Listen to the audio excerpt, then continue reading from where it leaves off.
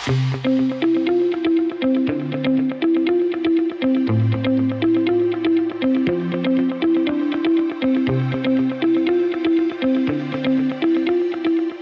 is going on, everybody? Welcome in to a special edition of the Daily Energy News Beat Stand-Up here on this gorgeous Friday, June 2nd, 2023. As always, I'm your humble correspondent, Michael Tanner, coming to you from an undisclosed location here in Dallas, Texas, bringing you our weekly recap where we highlight some of our best segments from the week. It's unfortunately a week loaded with solo shows with me, so if you don't like me, I would tune out of this episode, so I'm sure we will have horrible listens on this one, but I mostly kid. Stu was out most this week on assignment, so it is a lot of me. I talked much about, what's going on with this debt debacle. Oil prices continue to slump. We actually had a nice little positive day here today, actually trading up over $70, which was good considering the week was down. We talked also a lot about some clean energy bills. Me and Stu did record a couple of shows earlier in the week, which I'm sure we'll pull some segments from. The team does a great job of queuing that up. As always, guys, I want to give a quick shout out Denver Nuggets. They play tonight here in about actually 45 minutes. So I'm recording this June 1st, Thursday here. It's about 6:20. Nuggets tip off on the NBA Finals.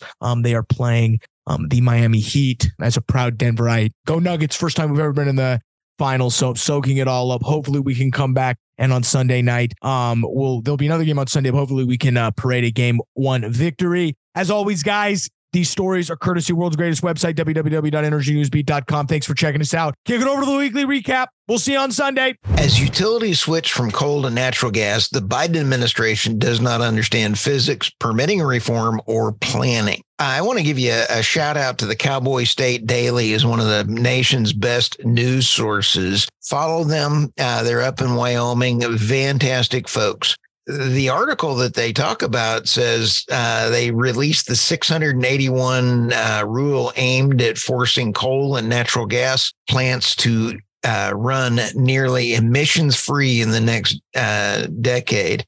They're not planning for retirement on these, and it's in an orderly fashion, and the consumers are going to have to pay for incredibly high energy costs. And I don't know about you, but I'm not sure I can afford 6 or 7 times higher.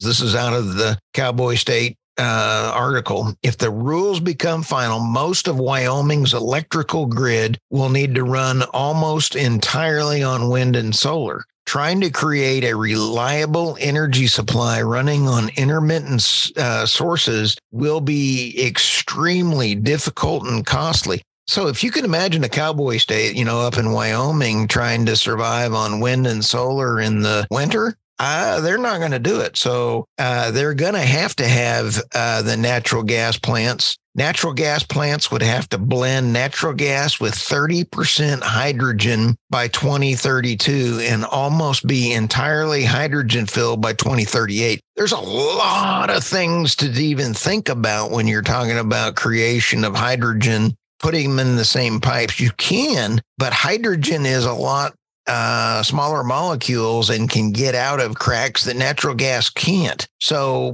there may or may not be possible to use the infrastructure. I always was a big proponent of it, but there are some technical reasons why. And then when you sit back and take a look, also the permitting.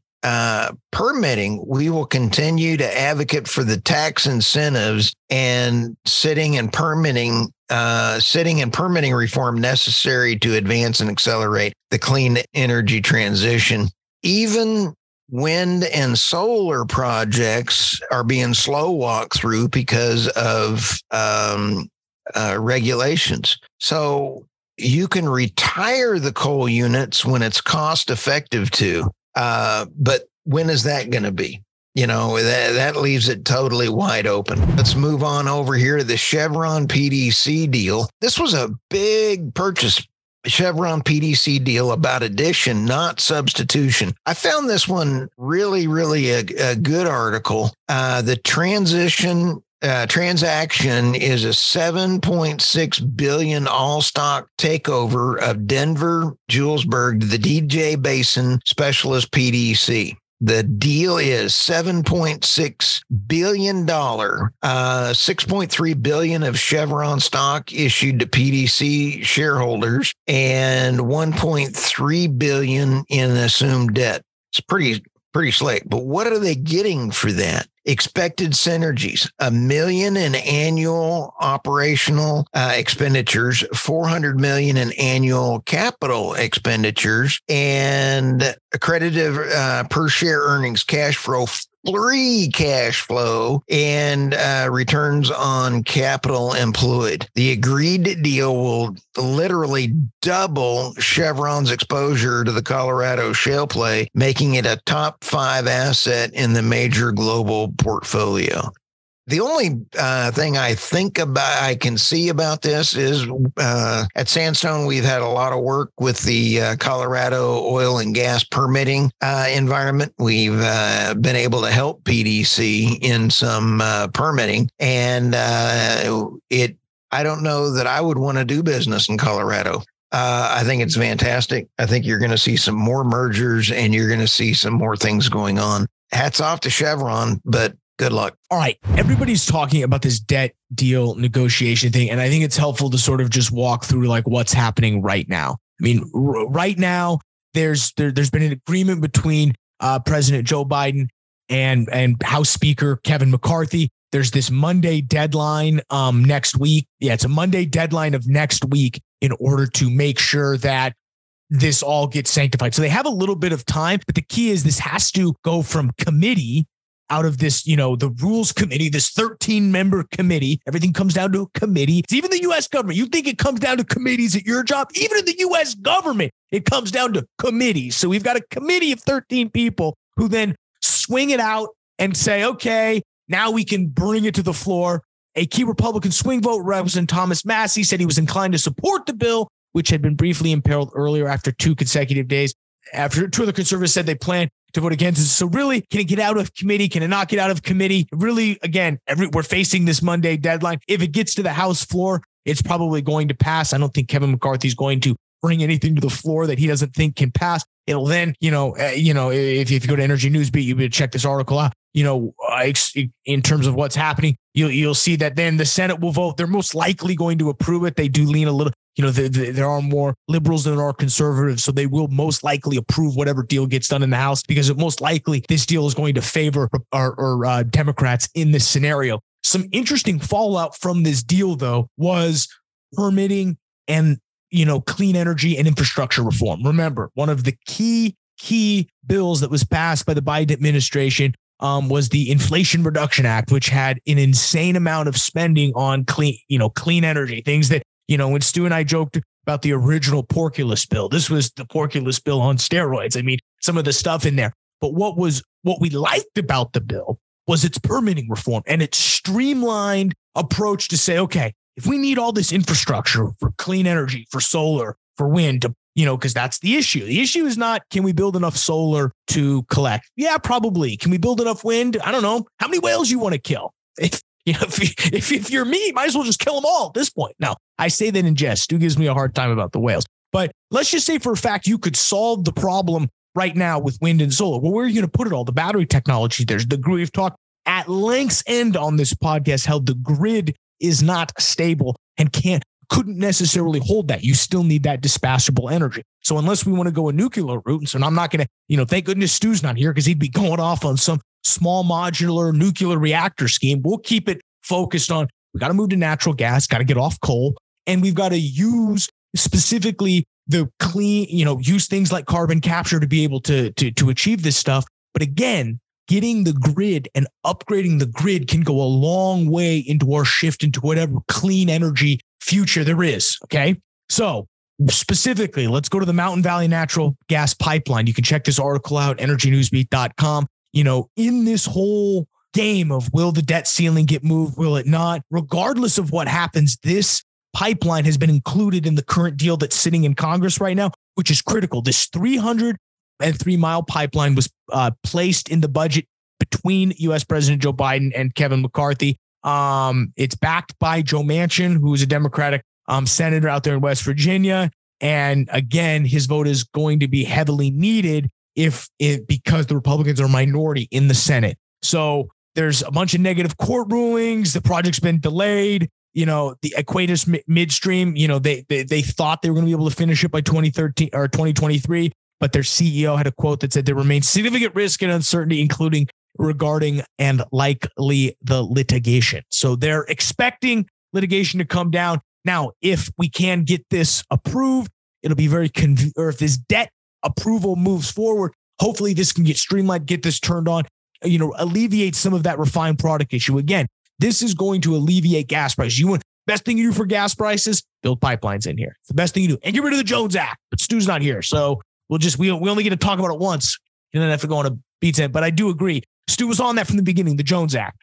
The other thing that this oil price or I sort of spilled the beans there before I said it, but what this debt ceiling is also impacting is oil prices. We saw oil prices fall more than 4% today, mainly on whether or not what's going to happen. I mean, obviously, I think we're going to pass this. The real question is what passes. And I think that's what the street is wondering. Kevin McCarthy originally came out and said, hey, there's a chance that we do a raise that gets us through the next presidential cycle. Well, that alleviates a lot of concern for the market. So we don't have to deal about this for 2 years. We'll just kick the can down the road 2 years. We'll deal with it later. We'll do it. You do when you're 5 years old. You say, we'll deal with it tomorrow. And then you realize, it showed up tomorrow. It's like Friday. Do you do your work on Friday? You leave it for Monday. It ain't getting done over the weekend. So you might as well figure out the problem now so you don't have to have the problem on Monday or whatever. Some sort of analogy of that point where if that's what happens and we kick the can down the road 2 years, great. The market's going to view that as, okay, relax. We can now chill out. We can get back to worrying about other things, get back to growth, get back to everything. If the agreement is, hey, we're only going to go to the end of the month, we're only going to go to the end of the year, well, then everybody's still on edge because we've just now moved the needle just a little bit forward. We haven't solved the underlying issue of what's going to happen. Congress appropriates more money than it wants to legally be allowed to spend. I mean, the 14th Amendment is an option that's out there. It hasn't necessarily been signaled by the Biden administration that they want to go that route, but they could if they really wanted to. So now they've said they don't want to do that because it likely will get challenged. And you're talking about going to the Supreme Court and all this other stuff. We got to talk about what's going on in California. So this is something that I think got slipped through by Gavin Newsom a couple of weeks ago. And finally today, things kind of came to a head. So about 2 weeks ago, Gavin Newsom at the last minute, as budget is due by June 1st, aka Friday, he attempted to slip in 10 bills, conveniently known as QE or CEQA, which is a play on a pretty horrendous bill that has to do that's already made. It's basically just the name that this climate bill that he's trying to pass has said. He basically tried to stuff 10 bills under this name CEQA in at the last minute, and he tried to slip it in through the budget committee. Okay. So today in a 3-0 vote, the California Senate Budget Committee decided, okay, no. We like the idea. Of course, they have to say they like the idea, but even because we like it, we can't pass this because we don't have enough time to read it. Here's the quote from the committee chair, Senate Committee Chair Josh Becker. He's a Democrat from San Mateo. Quote, the overwhelming agreement is that we need to build clean faster and cut the green tape. That's been a legislative priority for me and will continue to be a legislative priority. Although today we are rejecting the governor's trailer bill proposals based on process, as 7 days is insufficient to vet the hundreds of pages of policy nuance in these proposals. We look forward to working with the administration on all of these critical issues. So they have to, of course, say they like it. Now, what's funny is they're giving us the impression that they're actually going to read this bill, which I'd be shocked if anyone actually read this bill. Again, most of this stuff is being written by lobbyists. So, I mean, this has probably got Sierra's Club name all over. And I hope they got rid of the watermark on it. I mean, let's just be very clear. They obviously want this to pass, but I thought it was funny and worth it to bring up that even in California, they're not going to let him slip in. This is even too much for California. They're checking Gavin Newsom. Have to like it, because if we keep this up, that dude might be our president. And that's a scary thought. I wish I could have Stu to opine on what that would be like, but thank goodness he's on assignment because he might fall out of his chair dying. Clean tanker demand drop weighs on U.S. Gulf rates. Basically what we've seen really since the beginning of 2023 was a drop in U.S. crude oil tanker shipping rates, which is really a sign of profitability, as these tanker rates are heavily tied to not only the price of the commodity, but the short-term future supply and demand, and is arguably one of the best indicators of where prices will go. We've seen tanker rates drop substantially. Currently in 2022, we averaged about basically 950,000 per month. But to give you an idea, it's now about 713,000 per month. So you can break that down on a daily basis. Pretty insane what you pay for these tankers. The point is, the Gulf of New Mexico tanker has not been as profitable as it used to be. And part of the reason why export demand has faced headwinds has been basically Brazil turning away U.S. diesel in favor of cheaper Russian supplies. I mean, that is, unfortunately, when you put sanctions on and you're the only one abiding by the sanctions, other countries are going to take advantage. And Brazil's doing what Brazil should do, is say, hey, we're going to be able to buy Russian refined diesel